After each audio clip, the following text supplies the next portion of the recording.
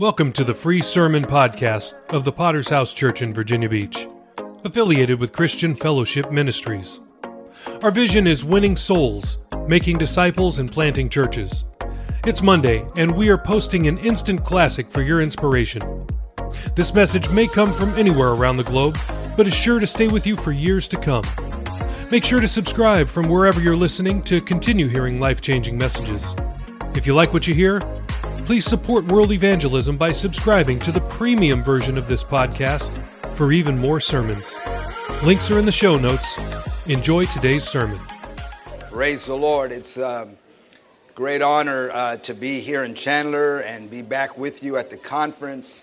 And over the last few years, I've had the privilege of preaching here and this conference and getting to spend some time with you. Many of you I see on the field, and so it's a great honor to be here. I want you to turn your Bibles to the book of Acts, chapter 19, the book of Acts, chapter 19. I have a lot of people still pouring in here. Acts chapter 19, and we'll go there in the Word of God. This sermon that I'm going to preach to you was inspired because while I was doing a Bible conference in Freetown, Sierra Leone, West Africa this past March. In fact, during the seminars, I began to write it as I was there.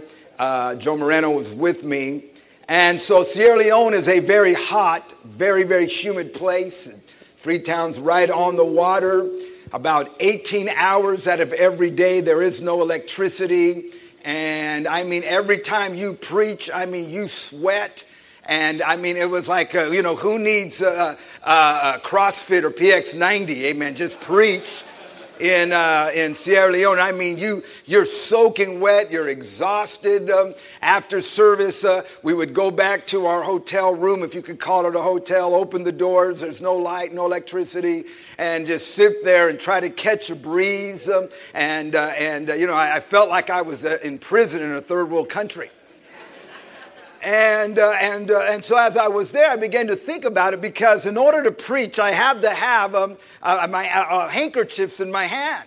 And so I'm preaching and I'm wiping my brow and I'm, preaching. And all of a sudden I began to feel like I was Marty Carnegie. And, all of a sudden there was next thing you know, I'm like, good God, church. And I'm wiping everything,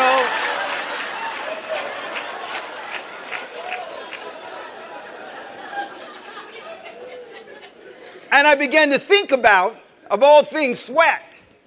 And this idea about, the preacher and the anointing and the handkerchief and all that is involved there. And I believe that some of that has to do with the verse of Scripture we're going to read.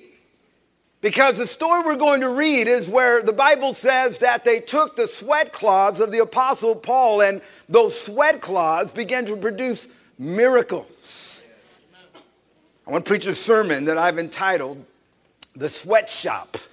I want to talk to you about ministry this morning, Acts 19, beginning in verse 11. We're going to go there, and I'm going to ask you to open your heart. The Bible says in verse 11, God worked unusual miracles by the hands of Paul, so that even handkerchiefs or aprons were brought from his body to the sick, and the diseases left them, and evil spirits went out of them.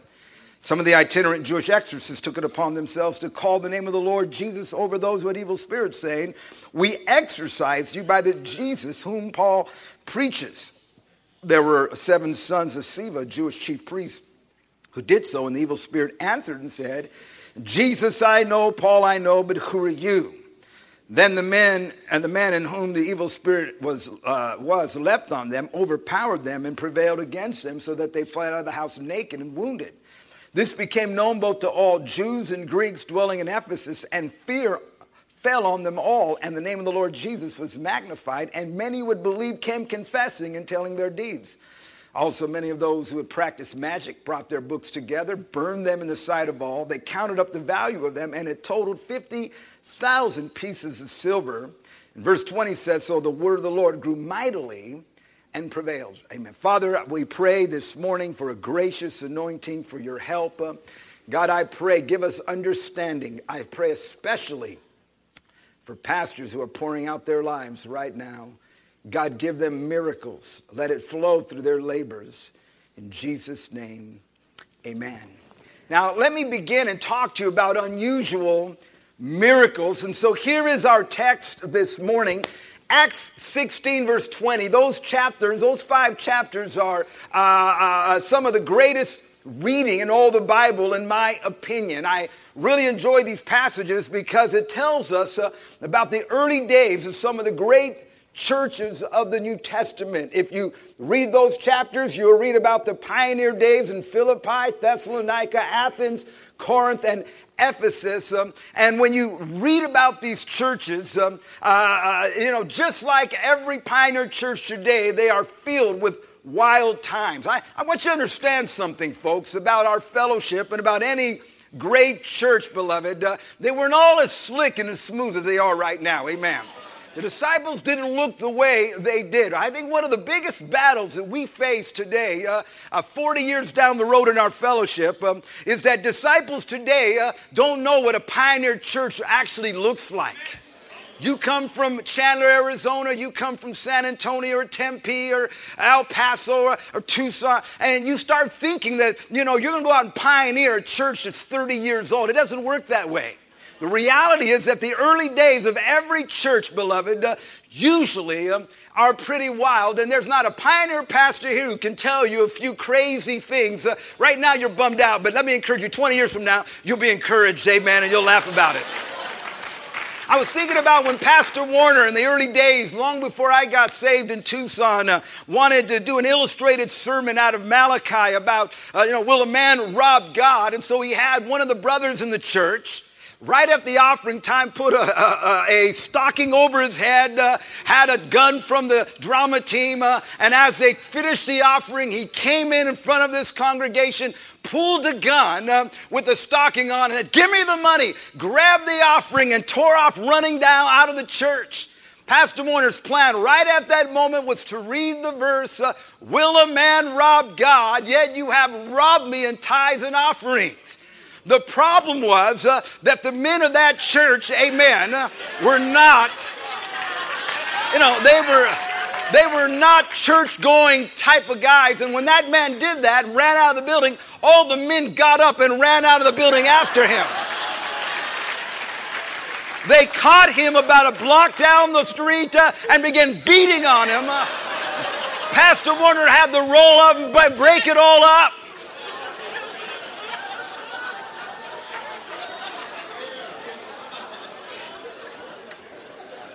In the early days of our church in San Antonio, we had brothers' homes and sisters' homes. Amen. And thank God for them. But if you're not careful, you can move in one of those places and never be heard from again.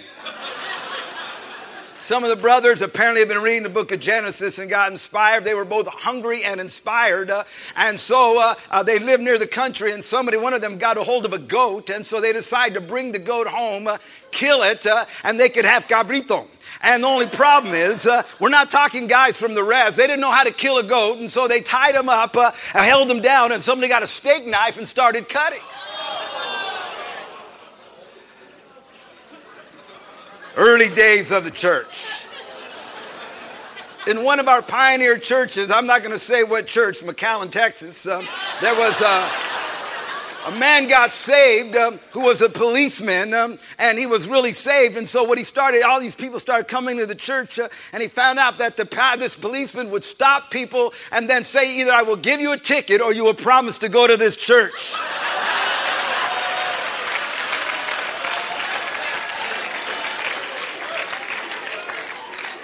That was 20 years ago. The statute of limitations is over. So it is in our text. Here is the revival in Ephesus, and we find the words, God worked unusual miracles by the hands of Paul, so that even handkerchiefs or aprons were brought from his body to the sick, and diseases left them, and evil spirits went out of them. So what happened is, as Paul is pioneering this church, he's ministering, and he's sweating, and people were coming to him, and they began to talk about family members and things going on in the neighborhoods. Paul, understanding his limitations of space, he couldn't be everywhere, simply began to say, you know what? Take this, let's believe God, and you go give it to them, and let's believe God to heal them. And lo and behold, people started getting healed and delivered. I want you to think about this because there's a truth here, and it's the truth of unusual miracles. And we need to get a right understanding of this miracle because there are some valuable lessons. I believe, church, that we should not write off the book of Acts.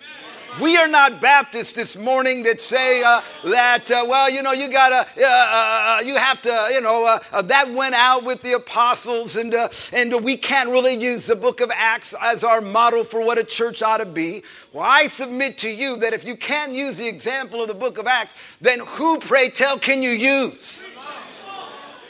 Rick Warren?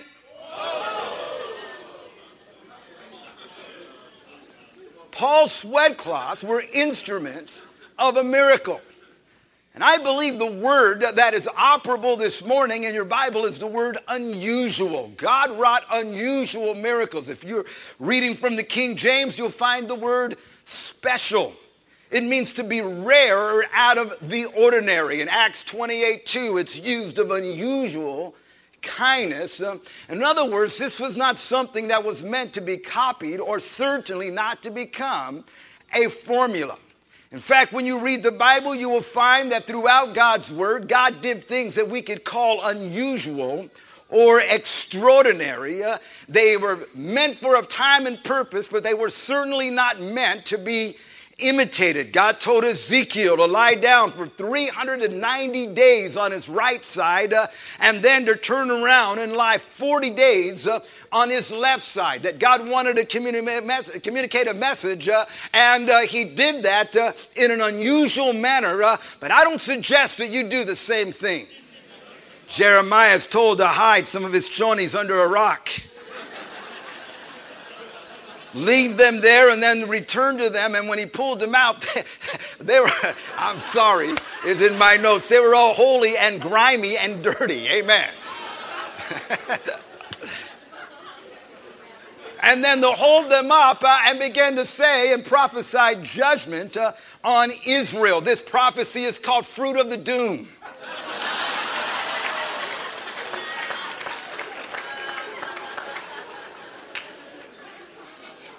The Lord Jesus healed a blind man by spitting and making mud.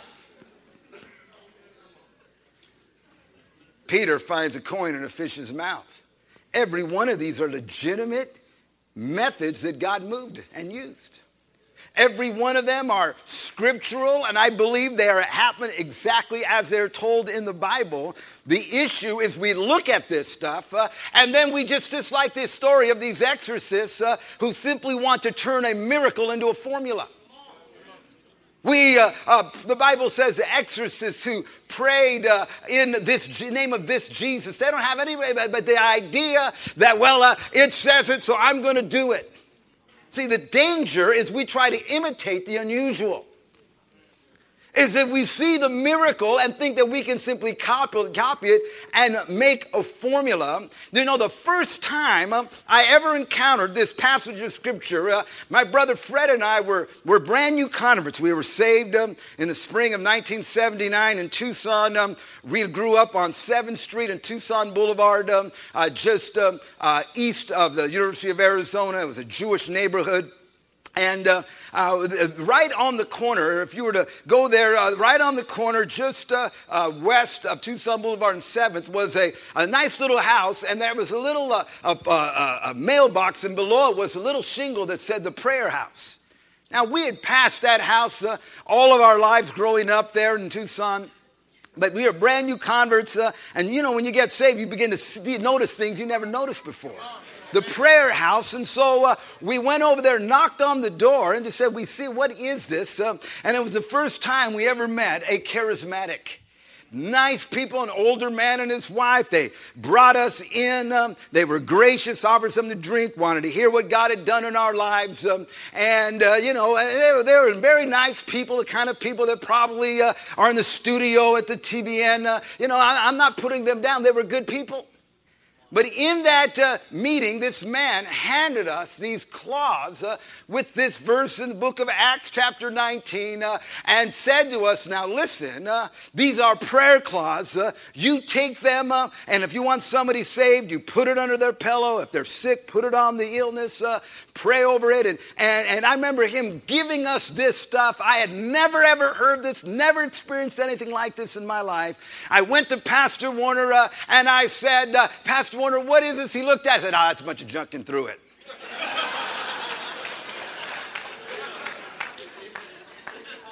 And I knew right then there was something going on here. I don't understand. See, the fact is that God does move, but the problem sometimes is we see how God moves and we think, well, then I'm going to see it done the same way. That we're going to make it happen. Let me give you a couple of examples. How about missionary dating? You know, this is when you're witnessing on the job and you bring somebody in. I have some people that did that. This brother got saved and he began to witness to this woman on the job. She came in and got saved, and then a few months, about a year or two down the road, they ended up getting married. And thank God that happens. But let me tell you, that happens rarely. That's what you call an unusual experience. That means that 99% of the time you start doing that and you end up marrying somebody who turns out to go right back to their sin. And the idea that, Pastor so-and-so got away with, so-and-so did it, so I don't know if you should do that. Because in our minds, just like the 7 sons of Sceva, we have this attitude that, if God did it for Paul, then God's going to do it for me. I think I was here a while back. I told the story about a pastor who was hosting a football ministry where they played football, and he got upset and began to beat up one of the guys during the football game. And then at the end, he was supposed to give an altar call, and when he did, all the players ended up getting saved. Now, I don't know if they got saved out of fear or what, but we hear these stories. The door director right now in the church in Desert Hot Springs is an excellent man, was my neighbor right across the street from my house. And when my son Marcus was 11 years old, he wanted to play basketball and so he said, Dad, do you mind if I back the car out of the driveway so I can play basketball? I said, yeah, go ahead, Marcus, be careful. And he began to back the car out, but instead of stepping on the brake, he stepped on the gas pedal. Took off, the car went back, he turned the wheel and went and then backed right into my neighbor's truck. I was standing right there, like, get out of the car, Go get the neighbor. Out of that, my neighbor ended up getting saved, filled with the Holy Ghost.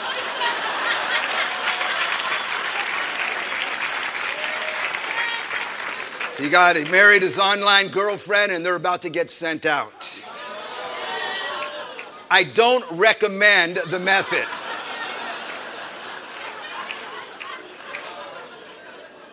I don't want you, here, son, go ahead and take the car, you're so desperate for revival, I'm pioneering nothing here. Here, take the car. Roman Gutierrez told me when one time, I don't know if he had just gotten sent out or I wasn't sent out, but there was a pastor in our area that read Smith Wigglesworth, and so I'm going to be another Smith Wigglesworth. You know what I mean? I'm going to do it Smith's way. And so he was a Roman attended a revival this guy was doing, and he had injured his back, and so he called the guy a Roman forward, and so he had read about how Smith Wigglesworth once punched somebody in the stomach, and how do you know Roman's the wrong guy to do that to? What's the matter? My back and so wrong. Let me pray for you. And Roman lifts his hand, and this guy, boom, punches him right in the back. Roman's like, I did everything I could not to scream out. Does it hurt? Oh, just a little.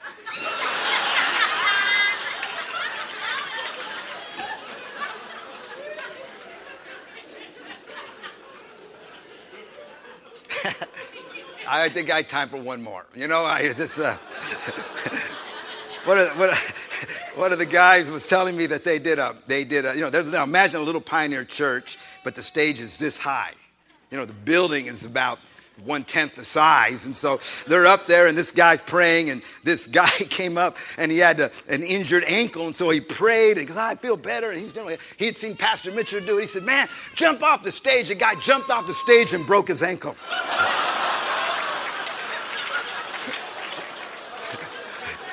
This ankle was healed, but now, All right, let's talk about mining the miracle here. Because I believe there are lessons that we can learn from this miracle. Having said that, I don't think we should write this off. Because I still believe in miracles 2,000 years later. So, okay, what are you saying, Pastor Ruby, that we can't? No, I'm just saying, listen, the idea that you just think things are a formula, you're going to miss God. And next thing you know, we'll be charismatics with scriptures written on handkerchiefs, and we will sell them for an offering to our ministry. Two things I believe we can learn. Number one is that miracle ministry requires sweat. Apparently, Paul got pretty lathered up while preaching. That while he was ministering and preaching, he was sweating, and these sweat cloths are on him. In fact, it says not only sweat cloths, he had aprons. I'm talking about this man began to sweat, and I want you to think about something because it tells me that real ministry is hard work. That as he ministered, he sweated. Jesus said, pray the Lord of the harvest and he will send forth laborers. Paul was a laborer, and he understood that when he was ministry, he was working. See, the criticism of the world is they place no value on ministry as real work. Amen. There are a lot of people who think the pastor, I've had people say to me, amen, I'm busy, amen, like lots of people are. And they're like, well, what do you do for a living? The old saying is, why doesn't a pastor look out the window in the morning? The answer is so he has something to do in the afternoon. I remember years ago when I was in Tucson, a disciple there in Tucson, there was a brother in the church that said, I can't get a job. I guess the Lord's calling me to preach. That is not the picture of ministry we have in the Word of God. Paul likens the preacher to an ox that treads out the corn. In other words, this is not glamorous. You and I would rather be likened to an eagle or a lion. But the fact is that ministry is faithfully laboring, and we are more like an ox tilling the ground. We are more like the field worker who simply labors and labors and labors and labors. Sometimes because Bible conferences and trumpets and videos where we highlight certain parts of ministry, you begin to think that this is all that it is. If you've ever seen SportsCenter and ESPN, they will take baseball and they will show you a great catch or a home run, but you forget those two things happened in the midst of 3 hours of absolute boredom. That's why I hate soccer.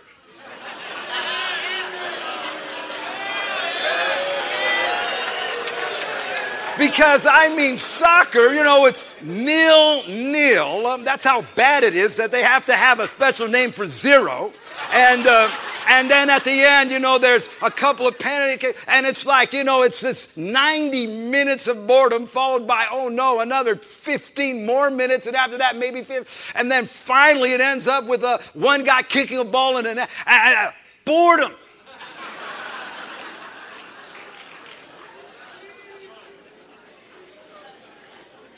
Ministry is the ox.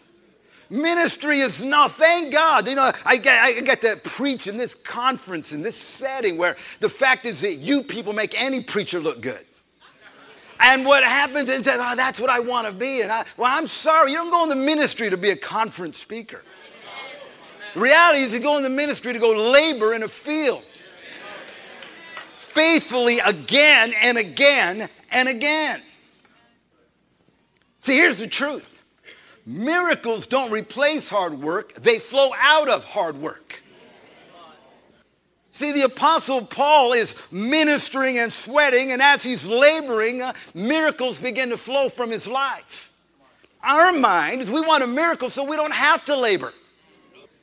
We want a miracle to expedite the ministry. We hear this, we want to go back, and there's the truth, and I'm not anti-faith, and I know I have to qualify, but you want fruitfulness, come on up here, let's break the curse of barrenness, and listen, I've done that, and I'm all for that, but the idea that somehow I'm going to grab some little nugget so I don't have to work as hard, I'm sorry, it doesn't work that way. What God does, he does flowing through men who are sacrificing and laboring. My argument with the hyper-faith ministry is they believe faith is a shortcut to money, fruitfulness, and power. That all we need to do is figure out the formula. All we need to do is get hyped up, get a little emotion inside of us. Listen to Juanita Bynum a while ago, get us all wound up. And then, now I believe. Get all your bills, put them in a pile, lay hands on them and say, Lord, you get this and you said that. Now, listen, get your bills, lay hands on them and start writing checks.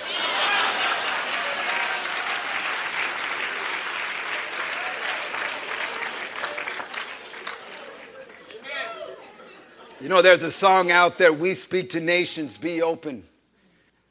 And I pray for nations, but I want to tell you something. If we're going to see nations open up, it's because somebody gets his wife and flies to that nation and plants themselves there and begins to live in the midst of those people. How lovely are the mountains are the feet of them who bring good news. Oh, it's a lot easier just to speak to nations than it is to actually go to them.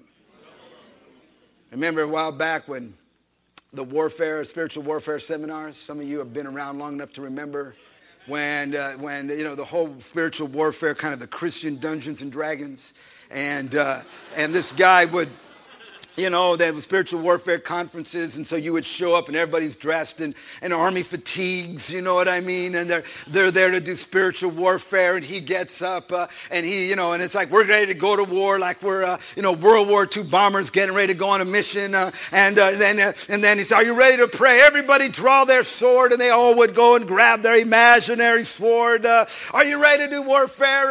Let's pray in the name of Jesus, Father. I pray right now that you set free now.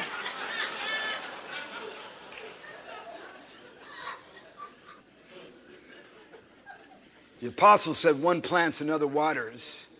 God gives the increase. That's not very glamorous, is it? It means you may plant, you may work and work and work. Listen to me, because I want to help some of you men here. You will work, and you'll only take it so far. One of the things I think we're battling right now in our fellowship is men who have planted, but do not want to come to a point to say, this is okay, I've done my part.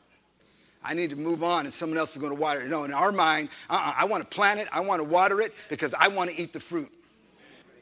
I'm not going to leave this, somebody else is going to come water and it's going to grow. And so we don't understand. We are simply laboring in a field.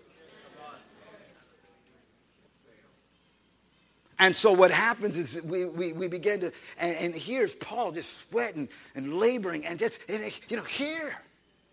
He's not on TV. He's not saying, you give me a special offering, I'll send you one of my. He's just ministering, and it's like just out of all that he's doing here, and miracles began taking place.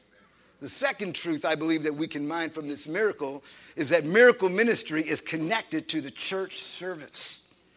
See, the real story here, to me, isn't that God used Paul's handkerchiefs. What stands out to me is that people were so excited about what was happening in the service, they wanted to take it home with them. That as they gathered together and Paul ministered, people were so excited about that ministry, they wanted a part of that ministry to be in their home. That their view of the assembly and of the gathering is that God would meet with us and help us. And I want to take that into the world. Let's never forget we live in a world that is sick and demon-possessed. And as we gather, beloved, amen, we need to contend for God's blessing and miracle power in our church service. We have to have faith in the assembly. We are the church when we assemble together. There has to be a faith that when we gather, beloved, that Jesus indeed gathers with us. Amen. And an expectation that every time we come, God's going to move. Why our fellowship can have people come Sunday morning, Sunday night, Wednesday. You don't realize how unusual that is. Most churches have one Sunday morning service. They'll have maybe the larger ones, 3 or 4 services. Then now on Saturday night at 6:30 so people can sleep in on Sunday. And the reason they do that is there is no faith for what's going to happen in that service. All they're providing is a religious salve for a guilty conscience. People are there to be able to associate with their success, feel better about themselves, but there is no faith that God's going to actually do something in their midst. The reason our people come on Wednesday night is not because they have to, but because they believe God's going to do something.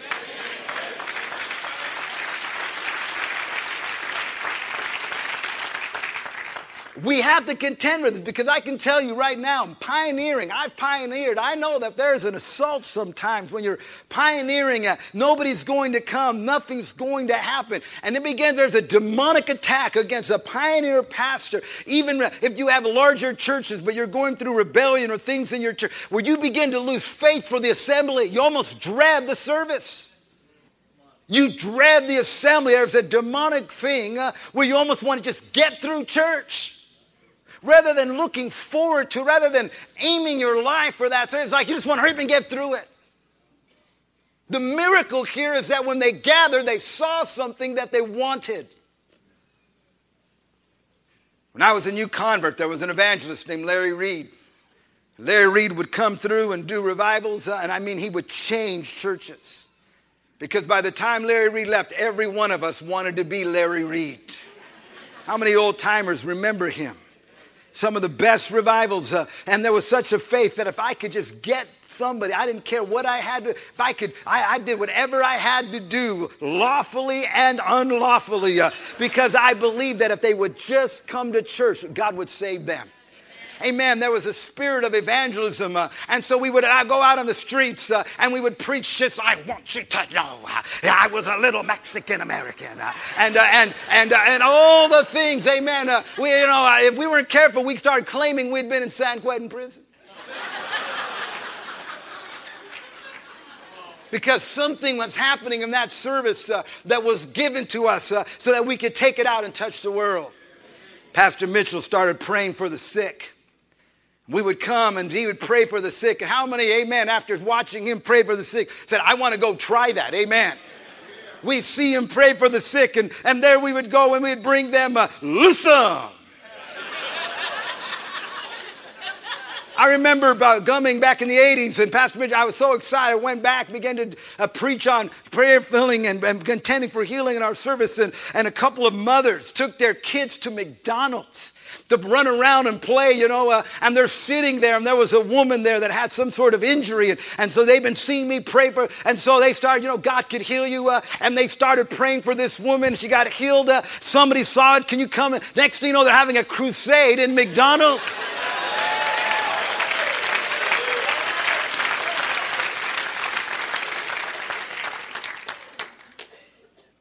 I saw my pastor's life and spirit preaching. And as a young man, I said, I want to be just like that. I want to grab that. I want that. This wasn't him, before the service, folks, in the foyer after church, I'm going to have some sweat cloths. You see this right here? I'm going to have this available for the highest bidder. It wasn't that some informal, charismatic nonsense. It was me coming to a church service and watching a man of God minister and say, I want that. I want that to flow through my life. I want impact to be made through me. Let me close and talk to you about the miracle of a spent life. Paul must have done an awful lot of sweating. Sweat cloths, aprons. There's a wonderful picture here. See, his sweat, his labor was a powerful force. Paul was spending his life. You know what he would write and refer to this period of time ministering in Ephesus in Acts 20:31? He said, remember that for 3 years, I did not cease to warn everyone night and day with tears. What a picture that the Apostle Paul is saying. You know what? When I pioneered that church in Ephesus, it was all coming out of me, whether it was sweat, whether it was tears, I spent it all.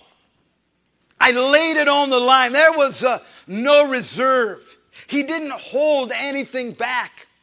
That's why in 2 Timothy 4, as he is writing his last word from the last chapter of the last letter, He's on his way to dying. He's saying, I'm ready to be offered up. He says, I am already being poured out as a drink offering.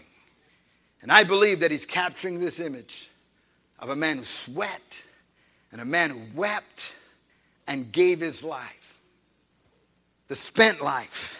Let me ask you something. Where are you going to spend your labor? Where are you going to spend what are you sweating for this morning?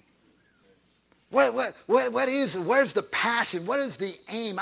I'm all for hobbies, but the only difference between men and boys is the price of their toys. If you're not careful, you can get so caught up in some hobby and you don't realize you're spending your sweat there. You're putting your life there. Let me tell you something. I'm going to preach a sermon here soon, amen. And this doesn't get back to Texas. All you Texans, hey, burn the tape.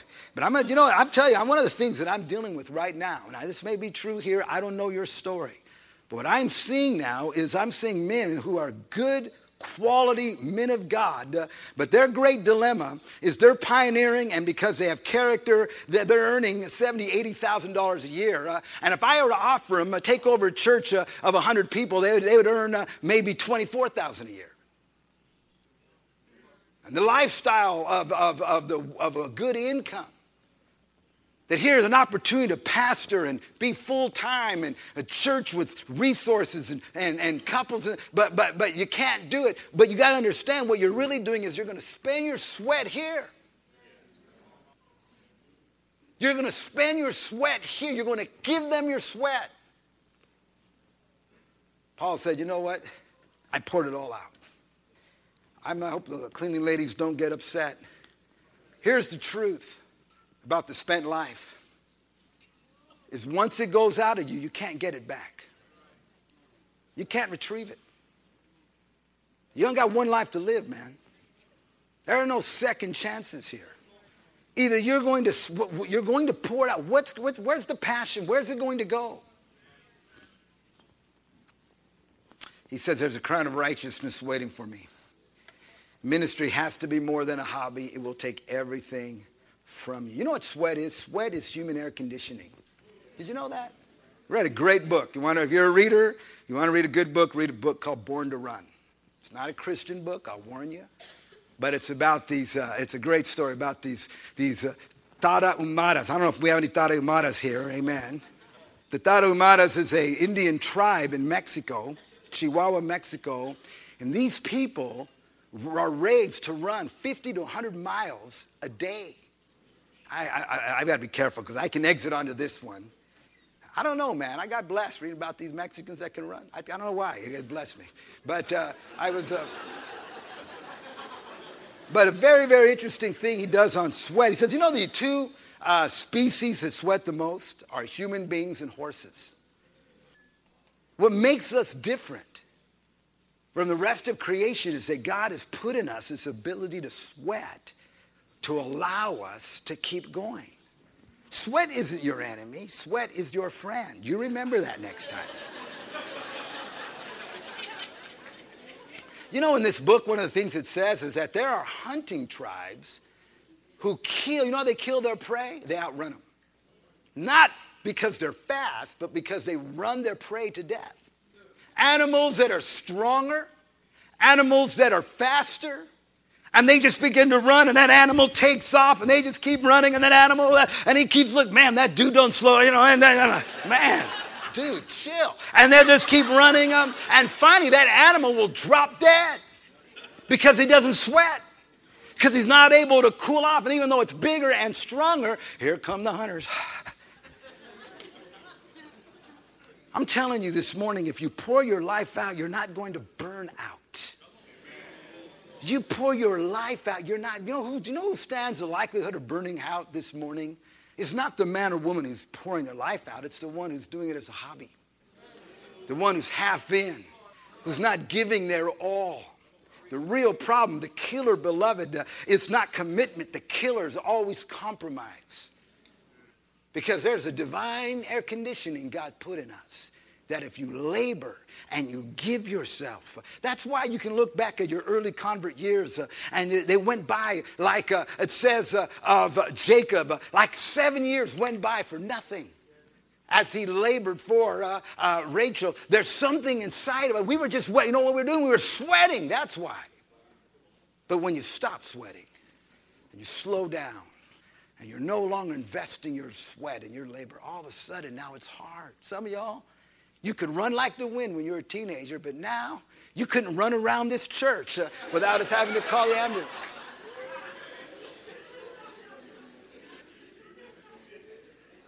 Are you with me, church? The Bible says that Jesus sweat great drops of blood. He sweat, as it were, great drops of blood. I don't know how else, there's nothing more poignant than the Lord Jesus in the garden, knowing full well what he's going to do. And like the Apostle Paul would say later, he's talking about water. The Lord Jesus pouring out his blood. The cross was a sacrifice. The cross was labor. No shortcut there, man. No expediency there.